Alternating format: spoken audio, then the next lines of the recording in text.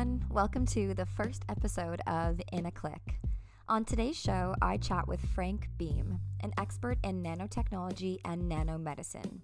He's also the author of Nanomedical Device and Systems Design, Challenges, Possibilities, and Visions, and the founder of the startup company NanoApps Medical Inc. During our conversation, we delve into nanomedical treatments for various types of cancer and sports-related injuries. We also chat about artificial intelligence, robotics for education, replicating our environment and resources, brain chips, and of course, the ethical and safety-related issues attached to all of these types of technological advancements. Frank is an extraordinary conversationalist, optimist, and overall kind and generous human being. I'm privileged to have had the opportunity to sit down with him, and I hope you enjoy our conversation as much as I did. Without further ado, this is my conversation with Frank Beam on In a Click. Enjoy. Thank you very much, Jamie Lee. Appreciate you having me. Thank you for being here so early. I'm up at 6, so no worries. Oh, okay. This is not early for you. So again, thank you for being here and for sharing your work with me. Right. It's fascinating and innovative, but also a lot to digest. For someone like me who is not particularly well versed in the nanomedical field, my first question for you is, what is nanomedicine? What does it look like? What can it do? And how do we get it into the human body? I'm also wondering if you could provide some context for our listeners and offer a couple of examples of how nanomedicine is currently being used. Certainly. So starting from the beginning, like nanotechnology is actually the science discipline of manipulating matter at the atomic and molecular levels. So to give you a sense of scale, a nanometer is a billionth of a meter. Micron is a millionth of a meter. So another way to look at it from our perspective is the width of a human hair is 10,000 nanometers. Okay. So it's very, very small. You could fit about 5 hydrogen atoms into a nanometer. Okay. So super small. Yes. Science is coming to a point where we can actually start manipulating matter at that level. There was a team at IBM, they actually spelled out the letters IBM in atoms, xenon atoms, using a microscope. The idea about nanotechnology is to control matter at that level, and that gives you the capability of changing all sorts of properties of materials. And this fascinated me as per its application to medicine, because a lot of diseases actually they emanate from the molecular world at the cellular level. So nanomedicine actually gives us the ability to get down to that scale and change things beneficially at that level, as opposed to just giving somebody chemotherapy and killing all kinds of healthy cells and everything else to make somebody better. It's like carpet bombing. Exactly. The body. It destroys you. The beauty, what really fascinated me about nanomedicine is its specificity. Mm-hmm. You can actually get to a point where you're working on individual cells to get rid of cancers and things like that. So if you're using the cancer example, just to make sure that I have my understanding is clear, the nanomedicine would then be able to target the specific cancer cells and destroy those cells, but then keep the remainder of the body and the cells so healthy. Let me give you a few examples. Okay. So there are these nanomaterials called gold nanoshells. They're what's called a dielectric. There is a small silica core surrounded by a thin skin of gold. And these things can range from about 5 nanometers to about 20 nanometers. So what you can do with these is, I should kind of give a bit of background. There is a Dr. Naomi Hallis at Rice University. She was the inventor of gold nanoshells. Okay. And actually, they're in phase 2 human trials right now with head and neck cancers. Oh, amazing. So they're actually in the real world. Yeah. Incredible. So what happens with these gold nanoshells is you can put molecules on them that are targeting agents, like monoclonal antibodies are called. You can customize these to attach to almost anything. So cancer cells have proteins on them that are unique to the cancer cells themselves. So if you can find, it's like a lock and key mechanism. Mm-hmm. So if you can put a monoclonal antibody on the gold nanoshell, you can customize it to lock on to a protein on a cancer cell. So it immediately goes there and only there. Okay. So there's an exclusive kind of strategy here. So it's not like it's going to lock onto any healthy cells. Good. So once it's there, or you would inject millions of these things into a person, or you could take it orally, or introduce them into the body with a topical gel. There's all sorts of ways you can do it. Even inhale these things because they're so small. Wow. Yeah. Okay. So they're working on different things, but right now they're usually doing it with IV drips, stuff like that. And are there any side effects right now that we know of? Yeah, so they kind of flush out of the body through the liver, Okay. or just through the gastrointestinal system, or you just pee them out or whatever. Okay. There's also, that's very important, that's a good point, because Yeah. there has to be, you have to make sure that they are not only, very efficient, but they're safe. Exactly. Yeah.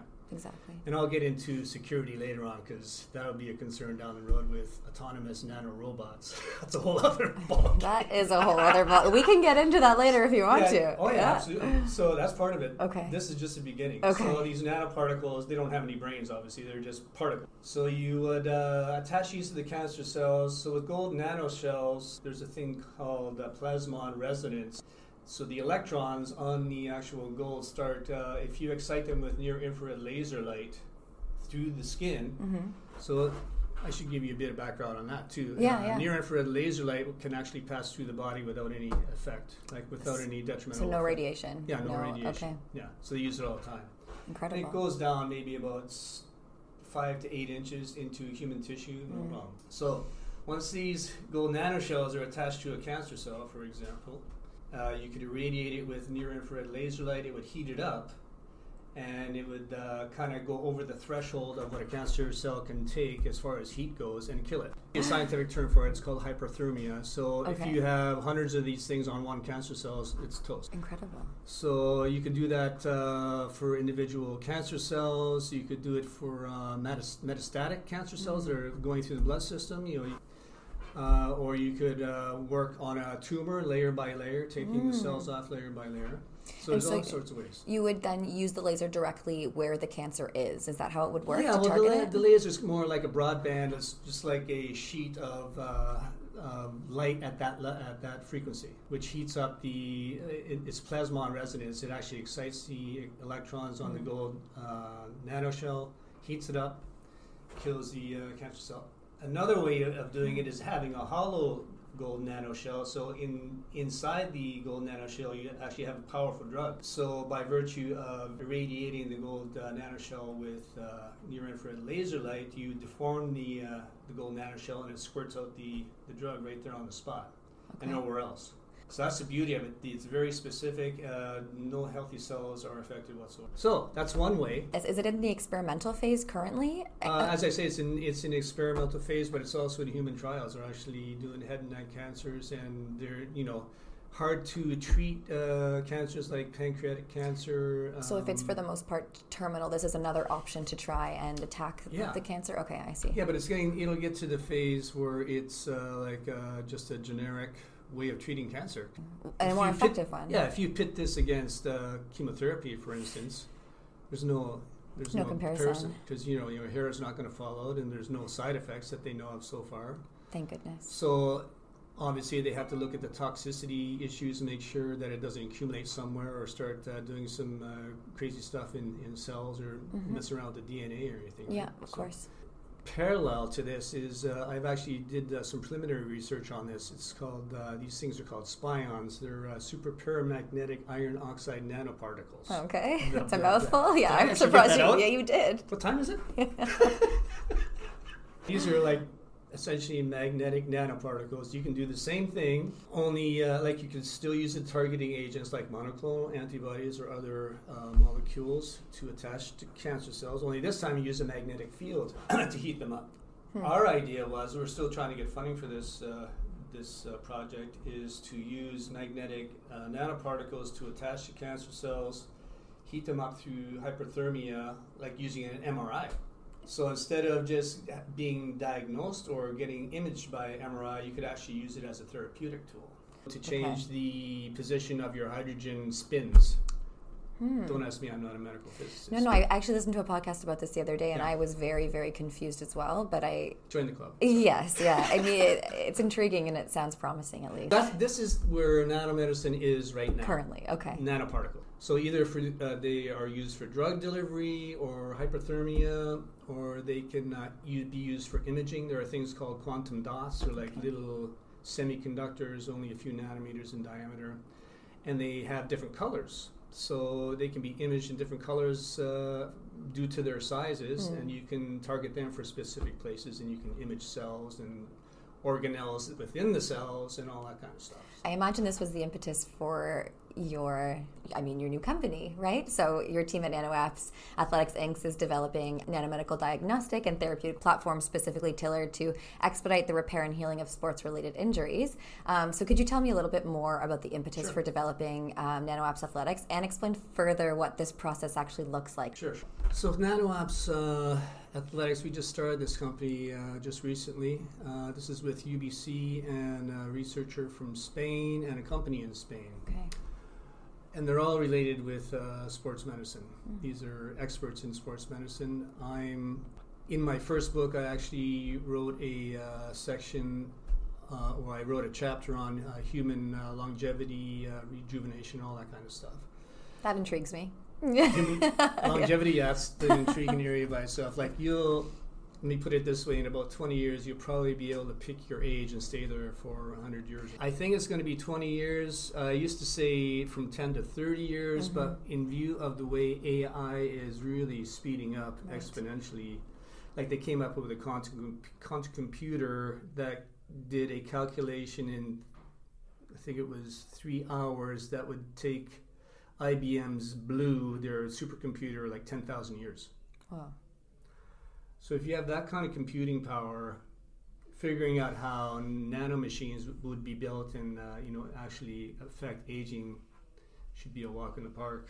I'm very excited for this. Yeah, in view of what I just told you, AI is just taken off. That's going to be a major facilitating factor for sure. And in 20 years, it will be accessible to the general public, or in 20 years, it'll be, at least the research will be advanced enough to get it off the ground? Yeah, I think it'll take 20 years to develop, because in order to make these advanced autonomous nanorobots will require what's called the molecular manufacturing. Okay. And that itself does not exist yet.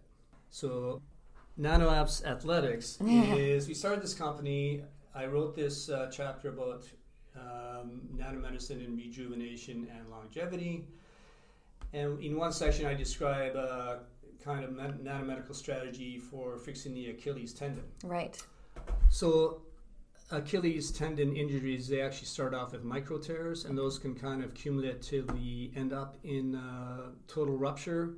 Or, of course, you can just have total ruptures right off the bat. So anyway, I wrote a section on that. So I connected with a Spanish researcher here in Kitsilano, and we started talking. We thought, we should get together. He's a biochemist. Okay. So I said, well, let's put our brains together, see if we can come up with something synergistically, and we did. So the idea is to integrate nanoparticles into his biochemical strategy. He's using platelets and fibrinogen, all these growth factors to kind of speed up healing in the tendons, and it could be even further enhanced with the use of nanoparticles. So that's what we're working on now. Okay. So that's going to be the first stage. Can you explain to me what a platelet is? A platelet is just part of the, like when you cut yourself or whatever, platelets are the little molecules that come together with fibrinogen to make a clot. Okay. To clot it all up. I understand. So that's just part of the, and they're always patrolling our bodies, but they get activated if there's an injury or something like that. Right, so, okay. By other molecules. So connecting our natural processes of healing with this. Right. Okay. Yeah, so just enhancing it, but at the same time making sure that these nanoparticles don't go where they're not supposed to be, right? So exactly. That's part of the challenge. Right. But we're just starting on this. And the other idea is to, kind of speed up the healing of these micro tears, and also the full tendon rupture in like half the time that is now required. Okay. So now for a total rupture, the recovery time is from 4 to 9 months or even more till you're back in sport or whatever in full use. So, and we also want to reduce inflammation, which can be a problem, and slow the healing process down. Do you project that this could be something useful in the near future? Yeah, I'd say within, probably take us, I'd say for sure 2 years, 2 or 3 years to get it to a viable prototype stage where we can actually start doing trials. It'd start off obviously with just in vitro things in petri dishes to make sure that all works out cool there. Then mouse models. Do you come up against a lot of backlash for the use of mice, or is it so normal in the field that no one unfortunately that's it? the de rigueur science now. That's just the way they do it now. Okay. I mean, I would advocate obviously for using computer models, simulations to do all that, but it's a matter of how do you accurately get everything that's happening, all the responses in a mouse, how do you translate all that digitally? Right. That would be the challenge. I think that's possible too with AI. Absolutely. I would love nothing more than for animals not to be used. Exactly. Especially for the cosmetics industry with rabbits and stuff. My goodness. That's too bad.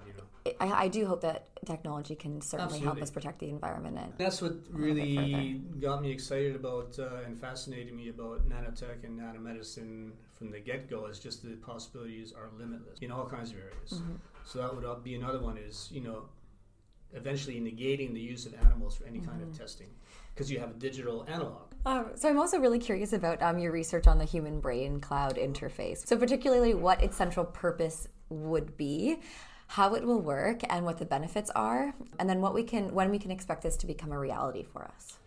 Okay, so the impetus for the brain cloud interface, actually that was first touted by Ray Kurzweil.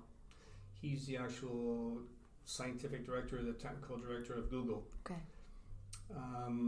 Actually, one of the co-authors on our paper she worked with Ray Kurzweil for many, many years and ran his AI website, assisted him with writing books and stuff like that. But so he said quite a few years ago that someday the human cortex will be connected with the digital cortex in the cloud. So, which would kind of exponentially increase our access to all sorts of knowledge, art, virtual reality, things like that. So, the way we just wrote this paper, it's in Frontiers in Neuroscience, just got published in that back in March, and so this is a paper I wrote with 11 other co-authors. They're from Lawrence Livermore Laboratory. They're all like neuroscientists, Duke University, and so on and so forth. But the first application will be to eradicate, obviously, all sorts of cognitive issues, cognitive diseases. Like there's about 400 of them, including Alzheimer's, Parkinson's, all that stuff. So the idea, again, is instead of flooding the brain with all sorts of crazy drugs that who knows what the side effects are, the idea is to be very specific, find out exactly what's causing this, where are these tangles that are screwing up or messing up the cellular machinery, get rid of those, all at the molecular level. So those would be the first application. That could be incredible. That would be the first kick at the can. Really. Okay. That would be the first application. Wow. But again, we're talking about autonomous nanorobots, which would we're talking 20 years down the road for sure. So can you explain that to me a bit further? The autonomous? Yes. What these things would do, there'd be maybe 10,000 of these things working in unison, and they would actually map your whole vascular system from top to bottom down to the capillary level. So you'd inject these, or you inhale them, or you, again, a topical patch or whatever. Many ways of that's called ingress. That's how you get them in the body. Okay. But they would be smart. Like these would have quantum computers in them, so they'd be totally autonomous. They'd only be like about 1 micron in diameter, so that's only 1,000 nanometers in diameter. Okay. But they'd have their own propulsion system. They'd have communication system. They would be able to harvest energy from the body through glucose and all that kind of stuff.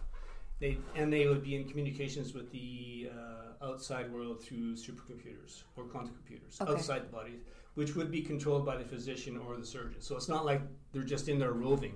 Yeah. So they're still under control. So if we think of there's a surgical robot called Da Vinci. Have you ever heard of that? I haven't, no. Okay, so Da Vinci is a huge, well, it's not huge, but it's a room-sized robot with many, many arms attached to it. And it actually is been used for quite a few years now for surgical procedures, but the surgeon is actually on the other side of the room with a joystick. Okay. So the patient is on the table, and Da Vinci is over, just shrouding the patient, and all these little incisors go in there, the scalpel, the whole works. So the doctor is controlling the robot is doing the work. The doctor is across the room, or the surgeon, and he's looking into a screen, a very high resolution screen. He's got a joystick, and he's actually doing the surgery, but it's like translating through the robot. Wow. Yeah, in very high resolution.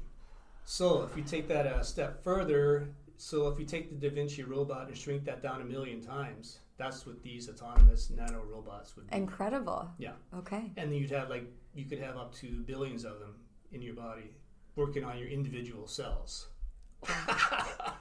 So that's pretty fascinating stuff. Very fascinating. So for the brain cloud interface, so you'd be able to go in, these nanobots would be pre-programmed. You already have a high resolution map of one's brain and where all the cells are, where all the neurons are, where all the synapses are at that given point. But they would go there and kind of latch on to each neuron in your brain, each synaptal cleft. That's where the kind of neurotransmitters go back and forth and transmit signals from neuron to neuron. Okay. So they'd be sitting there monitoring that, and then you'd have other capabilities of nanobots that would actually burn things off. Say there's some tangles in there that you don't want in there, some proteinaceous tangles, like what do they call that, amyloid plaque, that material. Okay. You'd start taking that away or dissolving it or whatever. There'd be different ways of doing that. But that's just all the clinical aspect. With brain cloud interface, you're talking about another aspect altogether, which is human augmentation, which is a whole other scenario, right? Okay. It's different if you're fixing somebody, you're making them well, making them healthy, and then it's a different thing again when you're actually enhancing their cognitive abilities, like making them smarter. So there's all sorts of ethical. Yeah, well, me too. The idea is, okay, there's a bunch of ethical, moral issues right there. Right. Like, we got to make sure that everybody has same access to this. It's not just for the 0.01%. For the elite. Right. Absolutely. So that's another impetus for me writing these books, is to make sure that is how it actually unfolds. How could you ensure that actually unfolds? Well, just by, a lot of people don't even know about this kind of thing yet. So I'm these 3 new books I'm working on, one of which is about the brain cloud interface. I have about 25 contributing authors so far, so these are experts in their field. So it's kind of like we're giving people, the world, a heads up, 10, 20 year heads up. This is the scenario. This is a brain cloud interface. This is how it might work. These are the issues that would be attendant with this. How can these be made, first of all? How would these be made? How would they be implemented? How would they be clinically applied? Then how do you deal with it sociologically, personally, ethically? So you're smarter than me. Well, why can't I be as smart as you? Just because you have more money, those things will come up for sure. Of course. Or even a different culture, or some religion won't allow you to be enhanced. And ideas of intelligence are so different as well. Yeah. To even be able to identify what knowledge and intelligence is. Yeah, and then there's emotional intelligence. Exactly. So there's many facets of intelligence itself. Exactly. There's artistic intelligence. There's, right. People are just naturally engineers and so on and so forth. Exactly. Or musicians or whatever. Could you enhance the knowledge that you already have then? Or would it be one of those elements where you'd fill in a gap that you don't have? Kind of supercharge your innate abilities. Okay. Like if you have access to the cloud, you'd have, like the Library of Congress or beyond would be totally accessible to you, and you could download it like within minutes. So we would be Google. Yeah, it's like kind of like the Matrix, but we won't. I don't like the idea of being plugged in. I don't want a big proboscis hanging out on the back of my head. You know what I mean? No, thank you. So these would be totally. You wouldn't even know they were there. They would be so small. It's just like the cells in our body. We don't even know they're there. Okay. These would be far smaller than that. Right. So it'd be. You wouldn't even know they were there, but they would be actually part in of your your brain. Okay. And we had chatted about this a little bit beforehand, but my question for you was about safety. So how do we know that no one can kind of hijack? Right. That's another reason why we're writing these books. Right. So I have quite a few sections on all of this. I'm getting some security experts, hopefully contributing to the books. How is this going to be worked out? Actually, there's this one co-author that just submitted a chapter, and it's all about making this run on the blockchain. So I'm still kind of trying to get my head around blockchain itself, but are you familiar with it? Or? I hear about it often, also struggling to understand it. Yeah. So it's like a huge ledger, like a huge Excel sheet that kind of keeps track of and verifies, guarantees transactions between people, like smart contracts.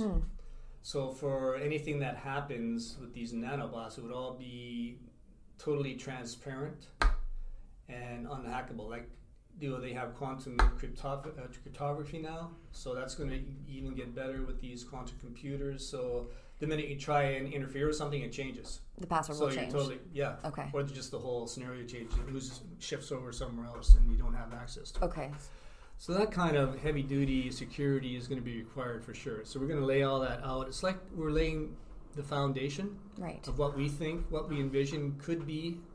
Like, I'm not saying this will happen, but this is one definite possibility, because that's where I see a lot of technologies going, leading in that direction. Things are getting smaller and smaller, smarter and smarter. Yeah, so we're already, in a sense, cyborgs already. I mean, where are we without our smartphones? Yeah, like if I lose my phone, I start freaking out. Yeah. So that's like an extension of our brain. So go exponentially forward, and then you have the brain cloud interface. So, but it's not like people are going to be forced to have that done to them. If they want to do it, they can do it.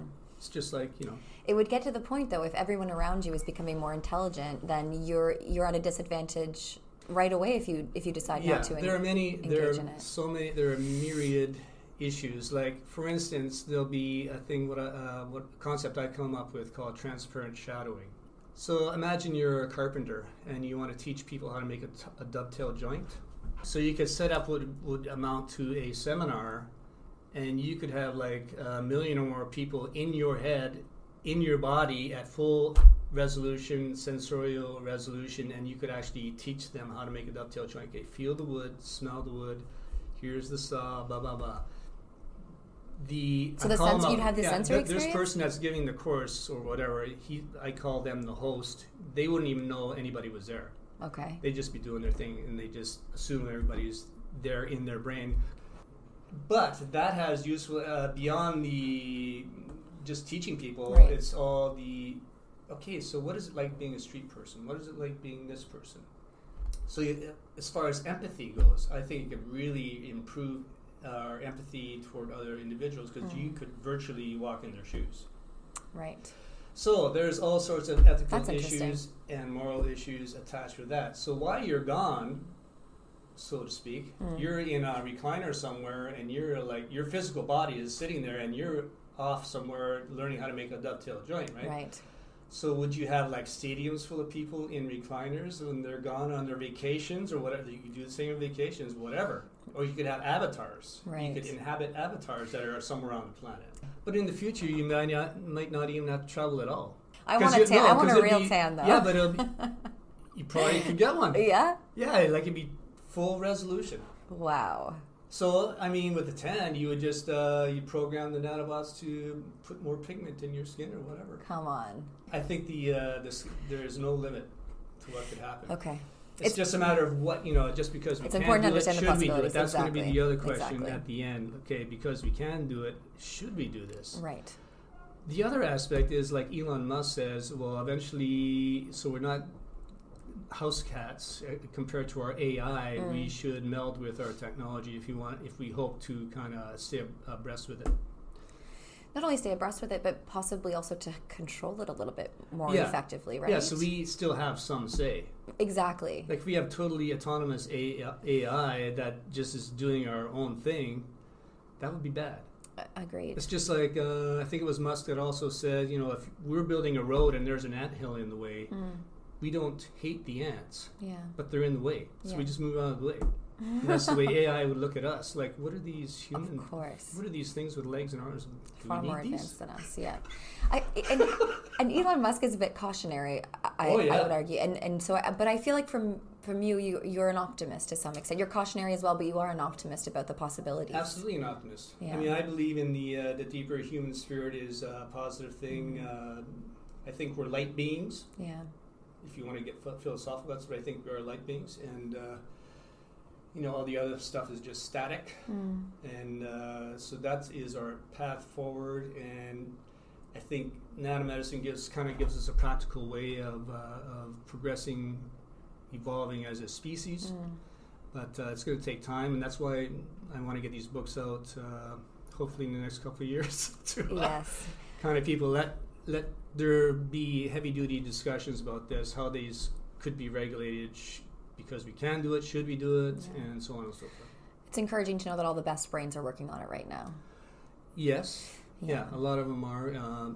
It's just, I mean, nanotech is the way things are going. As I say, everything's shrinking and getting smarter, and it's a very exciting time to be alive. That's for sure. Yeah, I was thinking more about how to increase our intelligence through the human brain and cloud interface, and if we could make it accessible to all people, so that there wasn't a hierarchy. Well, that's the whole thing. I've got this thing called global healthcare equivalency. Right. One of the other books I'm writing is about global healthcare equivalency. That means like synergies through nanotechnology, nanomedicine, and AI will give rise to a situation where everybody on the planet has the same high quality healthcare, no matter where they live, under what conditions they live. So if you have money or you're totally in poverty, it won't matter. Right. You have the same kind of high quality healthcare because it'll be so cheap to make and it'll be so powerful. So that's the whole premise of that. So I hope through that and molecular manufacturing itself will make kind of democratize everything. Right. From making your own food in your own house, like a replicator, like in Star Trek. Okay. Atom by atom. Wow. Yeah, atomic layer by atomic layer. Yeah. That's molecular manufacturing.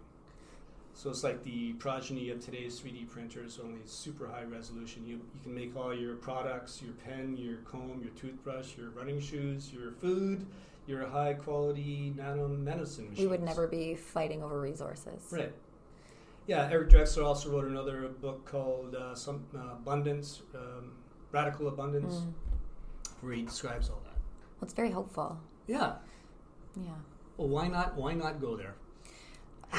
You know what in view of, plus our environment needs a big cleanup job, and nanotechnology can also help in that area, sequestering CO2, environmental remediation. Right. To me, this all sounds like just mimicking reality, but mimicking our own natural environment. And so one of my concerns, if we're mimicking our environment, does that mean that we have to use our environment's resources first before we can then mimic them? I mean, the resources we would need for molecular manufacturing are like atoms. I mean, what are we but aggregates of atoms put together in a certain way, and we actually operate somehow. It's just a miracle. I look at it that way. Like a lot of people, they just look at themselves as a bulk unit. Right. But I look at ourselves as trillions of atoms. Well, not all the time. If I start thinking about it, drive yourself it's a crazy. That we're actually here. Take a step back, Frank. Yeah. No, really. It's actually course. a miracle that we're here. If you think about it, all we are is trillions of atoms put together in a certain way that operates. We're getting a dynamic system. It's crazy. We're so lucky. Yeah. We're so lucky to exist. Yeah.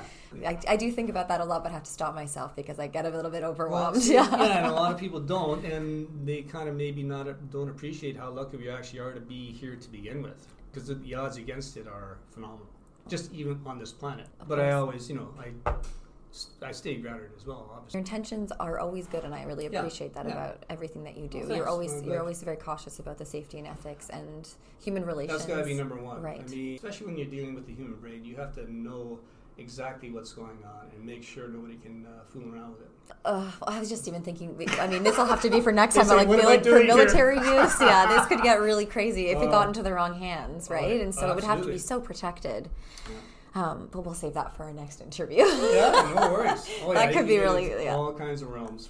So I'm just going to jump to a few listener questions. Sure. Yeah. So the first one is, we kind of covered this a little bit, but when do you project that nanomedical devices to repair and heal sports-related injuries will be available to the general public? Yeah, I'd say within 3 to 5 years. Yeah, because a lot of technology is already here, like the the plasma-derived growth factors and all that stuff. That stuff is already in clinical use, already in public use. Okay. The trick is we're doing now is applying nanoparticles to this to kind of enhance the whole process. So that's going to take obviously some intense investigation. Okay. So, and then as I say, we're going to have to use mouse models, unfortunately, for now, and then human trials. Okay. So human volunteer trials to begin with for these tendon things. And once this platform is successful, it could be transferred to, applied to any musculoskeletal condition you can think of, like bones, skin, muscles, any injury or condition, even with aging, when your muscles start to atrophy, Is this similar to or as effective as all of this discourse around stem cells? Yeah, that's part of it. Okay, it is. Yeah, it's rejuvenative medicine. Yeah, you could also be applied to that. So the next listener question is, what are some of the greatest challenges that you face as a researcher in the field of nanotechnology? Funding. Yeah. That is the trickiest part. Researcher. Well, as I say, I've been at this since 1995. Yeah. We've tried all sorts of pathways to get there. We've got a little bit of funding here and there, but it's a lot of these investors have seemed to be reticent. But I'm hoping to, find some folks that are not risk averse and have to take some kind of risk, especially with something brand new. Of course. And you actually need some money to make the prototype. Of course. I mean, if I had it, I'd obviously do it. But you need that essential money or the initial money to get the prototype, functional prototype happening, and then build on that. Okay. So they have to, I would say to investors is just, don't be risk averse, but just kind of look further afield where the potential could be phenomenal. The returns could be phenomenal. It's tough with funding as well, though, because whoever funds you, maybe this is a blanket statement, but if someone funds you, generally speaking, they would own that work, especially if it's through a university, right? Like every time that you publish, the ownership. Yeah, it depends on the path. So we'd have to be careful about that as well. Yeah, it's absolutely. Tricky. Yeah, IP and patents and all that stuff. Yeah, exactly. Absolutely. Okay. So there's a lot to work through. Oh, yeah. Yeah, but you're optimistic. Yeah, the thing is to get these technologies out there to help the human species. That's basically it, and to improve things. I mean, well, look at across the world now, how many people don't even have access to clean water? But there are people living in third world conditions in Canada. Yeah, so that would blow our minds. I've never been to Africa yet, but I'd like to check it out just so I can wake myself up to reality. You have to travel 10 miles to get some water for the day, and that's it. That's your life. Or go to a reserve in Canada where they've been on a boil water advisory for years now, and they have no access to affordable food. Unconscionable. That should be. And this very much connects to the last question, which I know we went through a lot, but what is your vision for the future of nanotechnology and the possible impacts it might have on humanity? Well, the larger vision is obviously global healthcare equivalency, where everybody has the same high-quality healthcare. Nobody gets sick. You can keep updating your cells so that, there's this substance that builds up in cells called lipofuscin. If you can start getting rid of that stuff, you can rejuvenate the cells, rejuvenate the body. There's a guy named Dr. Aubrey de Grey, who I've been in touch with for about a decade. But he thinks if we can just, by virtue of getting rid of the garbage in our cells, we could live up to 1,000 years. Right. So that's going to be one aspect, global healthcare equivalency. The other one is molecular manufacturing. That's going to change many, many paradigms. So imagine you have like a microwave-sized device in everybody's home. I call it factory-at-home systems. So you'll be able to make your food right there, your solar panel, photovoltaic cells, batteries. So most domestic homes will be like self-contained, energy-wise, and that's going to change transportation because you won't need huge, massive movements of goods because you can make them right there on the spot. So, but there'll still be like a lot of people say, well, what are all these, like the big pharma companies, the big manufacturing, big transport, it's all going to change, they're all going to lose their jobs. I say, well, yeah, but they're not going to lose their job. They just have to transition to another way of doing their jobs. It's just like the surgeon with the Da Vinci robot. Instead of controlling that, he's not going to lose his job. He's going to be controlling billions of nanobots. So pharma companies, they will still be making their profit margin, but they'll be making factory at home systems. They'll be, making nanobots and all kinds of stuff like that. Incredible. So it's just a transition, right? It doesn't mean everybody's going to be out on the street that have trained their whole lives to do what they're doing. That's my take on it anyway, like inclusiveness. Well, there's a big gap in education right now, which I think that what you're saying is a possibility if we get more people on board and learning about technology at a young age. That's why I'm doing this. Absolutely. And right now, curriculum's not keeping up, and our teacher training's not keeping up. And I think that that's one of the biggest gaps right now that we need to work on, is really spreading the word and spreading this information and teaching people how to work with tech now, but how it's going to advance so quickly in the future. And if we're not learning now, then we will be out of jobs. We won't have the knowledge and the information to succeed in this society. Yeah. Actually, I saw this. I don't know if you might have seen this. There's a teacher in Africa somewhere, Uganda. He just won the prize for the best teacher on the planet. I didn't hear about this. And he gave 80% of his wage to the actual kids so they could eat and come to school, or to give them pencils. And that's why he won the award, Well, that's one of them, yeah. He's a science teacher. Okay. So I actually emailed this guy and I said, if you ever want to know about nanotech, I'll help you make a simple course to teach your students so they're like know what's coming. That's incredible. Down the road, like especially over there, because it's going to impact the developing world more exponentially than our world. We're already kind of halfway there with all our techs. Yeah. But for them, having knowledge of that, they'll probably do a leapfrog of all this nanotech and all that stuff and forget all the other stuff. Exactly. We don't need coal. No, we don't need the coal stuff. We don't need the gas. So before you go, Frank, Sure. I'd like to play a quick game with you. Okay. So I read the sentence to you, you fill in the blank. I like to call it, if you don't know, now you know. Okay. Are you ready? Sure. All right. So one thing I'm working on right now that no one would expect me to be working on is... a new song. Yeah, I was a musician for 13 years on the road, so I still write songs. And after my books are done, I want to put out a CD. What's the... It's kind of like, I was raised with the Beatles. Like my sister took me to see the Beatles when I was 11. I said, well, that's what I want to do. So I tried for 13 years to be a rock star. Now you're a tech star, yeah. So I write acoustic stuff now and some piano stuff, but it's all kind of like melodic, folky, James Taylor-ish, Beatle-ish kind of stuff. Beautiful. I can't wait to hear it. Yeah. That's really cool. Oh yeah, so it's absolutely. Always learning, always moving and shaking. Yeah. Amazing. And I want to get back to my art. I do art as well. I've been in this PhD program for so long now that there's a part of me that feels like I've lost my creative... Yeah. It's got to keep on that on board. Like I like the scientific brain, but like we're all amalgams, right? Like we have the scientific part, artistic part, creative part. Yeah, absolutely. But you need to exercise each of them, I think. Every single one of them, yeah. You sure try. Surprising how quickly you lose it. So how did I do there? Excellent. Okay. Question 2. Yeah. If I could collaborate with anyone, dead or alive, it would be? Right now? Mm-hmm. Probably be Dr. Rob Freitas. He's the guy that I've been in touch with him since 1999, and he's like the godfather of nanomedicine. He wrote the first books on the planet on nanomedicine. I learned so much from him. Okay. So he's kind of like my mentor, and he kind of got me going. Also, Eric Drexler, he's the main man for nanotechnology. He kind of popularized it back in 1986 through a book called Engines of Creation. Okay. That's what kind of blew my mind when I read that book. So those two guys. Great. Sorry, it's not one, but you may choose two. You have power here. This is light. If I had a magic power, it would be you don't need power. You have tech. To make people happy all over the planet.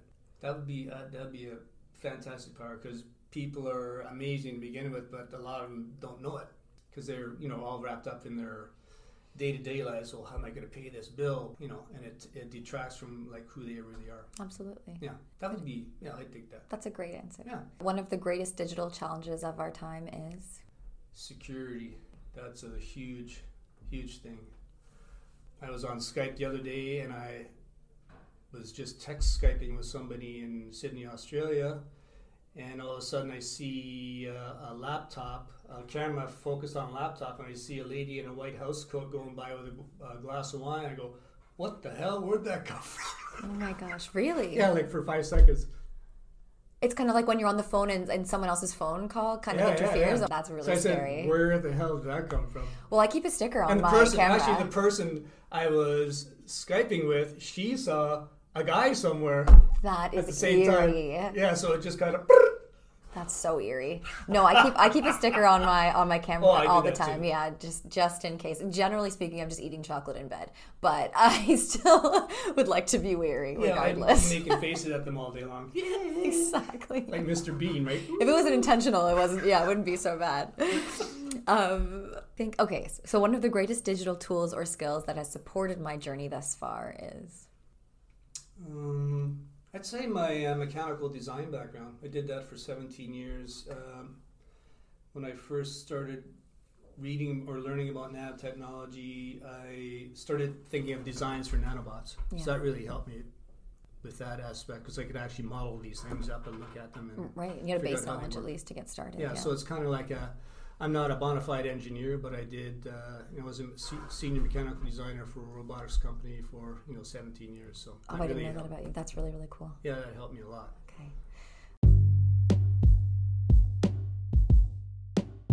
That is the last question that I have for you. Well, thank you so much for having me. I really appreciate it. Yeah. This has been a great time. Lots of fun. It has been. I've learned so much as always. So thank you again for sharing your research and perspectives with us. Right on. And if our listeners want to get a hold of you and have any questions for you. Yeah, it would be Frank B. Okay, I'll spell it for you. It's Frank Beam at nanoapps-athletics.com. So Frank Beam, BOEHM. So that's all one word. At nanoapps. That's NANOAPPS-athletics.com. Perfect. I'll put that up on my Instagram too. Thank you so much. Thank you so much, Frank. We'll see you again soon. Bye. Bye. Party on.